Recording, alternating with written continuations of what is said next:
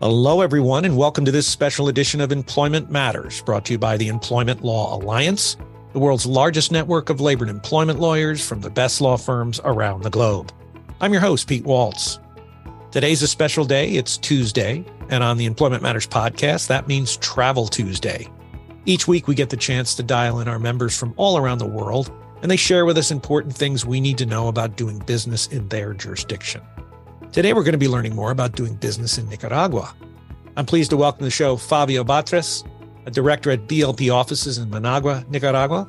Fabio, I'm excited to learn more about Nicaragua today, so let's get started. Our audience always wants to know what the country's about from a general overview standpoint. I mean, we know where it is on the map, or at least most people do, but what's the economy like, the population? Just give us a general sense of that, if you would. Okay, thanks for having me, Peter. Nicaragua is the largest country in Central America, and it is a democratic republic. It is inhabited by around 6.5 million people. Geographically, it is divided in regions, departments, and municipalities. The official language is Spanish, though some other languages are also official in the Caribbean region. Each municipality has its own autonomy, with a municipal council integrated by councilors and chaired by the mayor.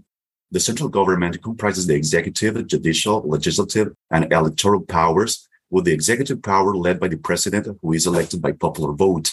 Nicaragua has a growing economy, with both local and foreign investments in different sectors, such as agriculture, livestock, fisheries and aquaculture, telecom, banking and finance, construction, and most recently, a significant development of the mining industry, with Nicaragua leading the sector in Central America, with gold exports of about $1.5 million in 2021.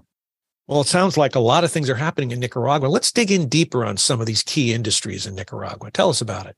Okay, the Nicaraguan economy remains mainly agricultural and livestock, but some other sectors have experienced relevant growth in the recent years, including the textile, construction, tourism, telecom, and mining industries. On the agricultural side, Nicaragua produces sugarcane, corn, rice, beans, vegetables, fruits, and others, while in the aquacultural sector, there is an important production of seafood, including shrimps, lobster, and others. The Nicaraguan subsoil is rich in mineral deposits, enabling both the mining exploration and exploitation activities. With about 7 mining beneficiation plants throughout the country, Nicaragua has reached record ciphers of about 350,000 gold troy ounces in 2021, becoming the number one export product, surpassing in about $150 million the export of beef, which was export product number 2 in 2021. Foreign investments in these and other economic fields remain high in Nicaragua, contributing to the creation of employment and welfare of the Nicaragua people. So let's talk about what it's like. You said that there's a lot of export there, and people are obviously harvesting the vegetables and the minerals and everything else. There's got to be a lot of foreign investment, but foreign employers also coming to Nicaragua. So let's talk about some of the structural issues when it comes to employing locally in Nicaragua. What do companies need to know about? Sure. The main legal bodies addressing employment matters in Nicaragua are the Political Constitution, which is from 1987, the Labor Code from 1996, and several ministerial agreements that are issued from time to time by the Labor Ministry. No changes have been made in the last 12 months. Employers and HR management sometimes face challenges to adjust policies, practices, and the reality in the workplace when employing locally to a legislation that in some aspects may appear outdated or insufficiently developed to address issues that could become material for the local operation, such as the recent COVID pandemic, in which the lack of specific regulations derived in the uncertainty of the legality or of the capacity to take decisions to deal with the emergency while trying to keep the business running. Nicaragua does not have EEOC-type federal regulations, but rights to equal conditions and non-discrimination in the workplace and in the hiring process are granted by both the Political Constitution and the Labor Code, establishing that employees must earn equal salary for equal work in identical work conditions without discrimination due to political, religious, racial, sexual, or any other reasons. Employees suffering discrimination may use a special procedure before the labor courts to obtain protection of their fundamental rights. With respect to unions, Nicaraguan law recognizes the right of employees to associate freely for their exclusive purposes according to their social economic activities and to form unions or professional associations, and strongly punishes anti-union practices within a company. Collective bargaining agreements may include additional regulations and rights between employers and unions, and disputes or controversies may be solved at an administrative level before the labor ministry or judicially before the labor courts.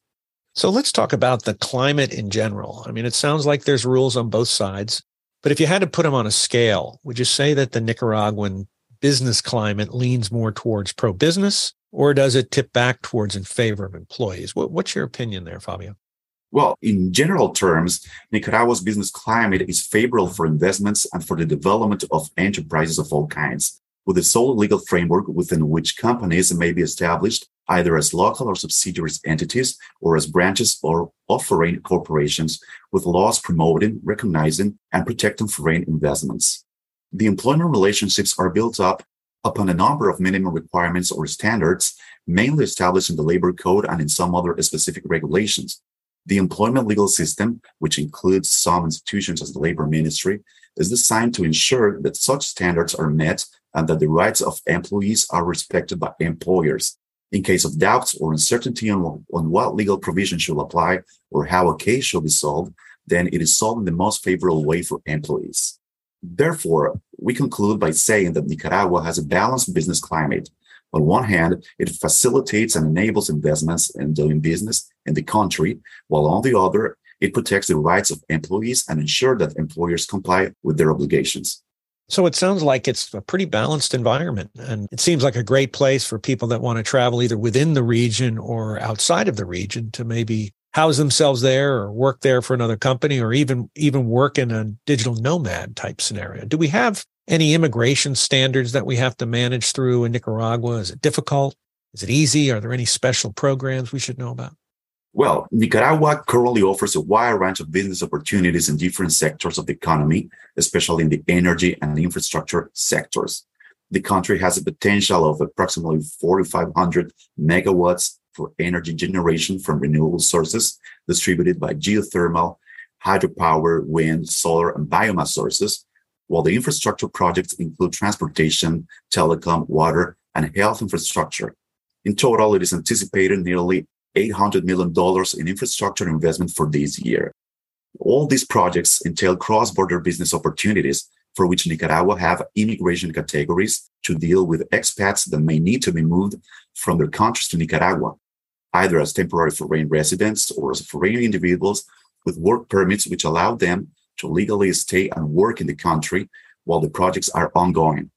The process for obtaining these immigration approvals may take from 2 to 4 months approximately, and it may be classified as a process with a medium difficulty level.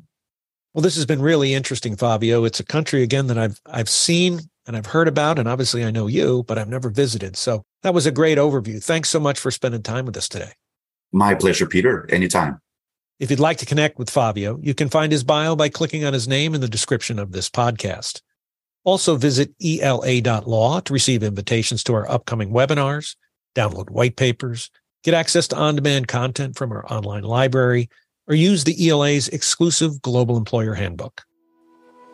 You've been listening to Employment Matters, a podcast brought to you by the Employment Law Alliance, the world's largest network of labor and employment lawyers from the best law firms around the globe. I'm Pete Waltz. Thanks so much for listening.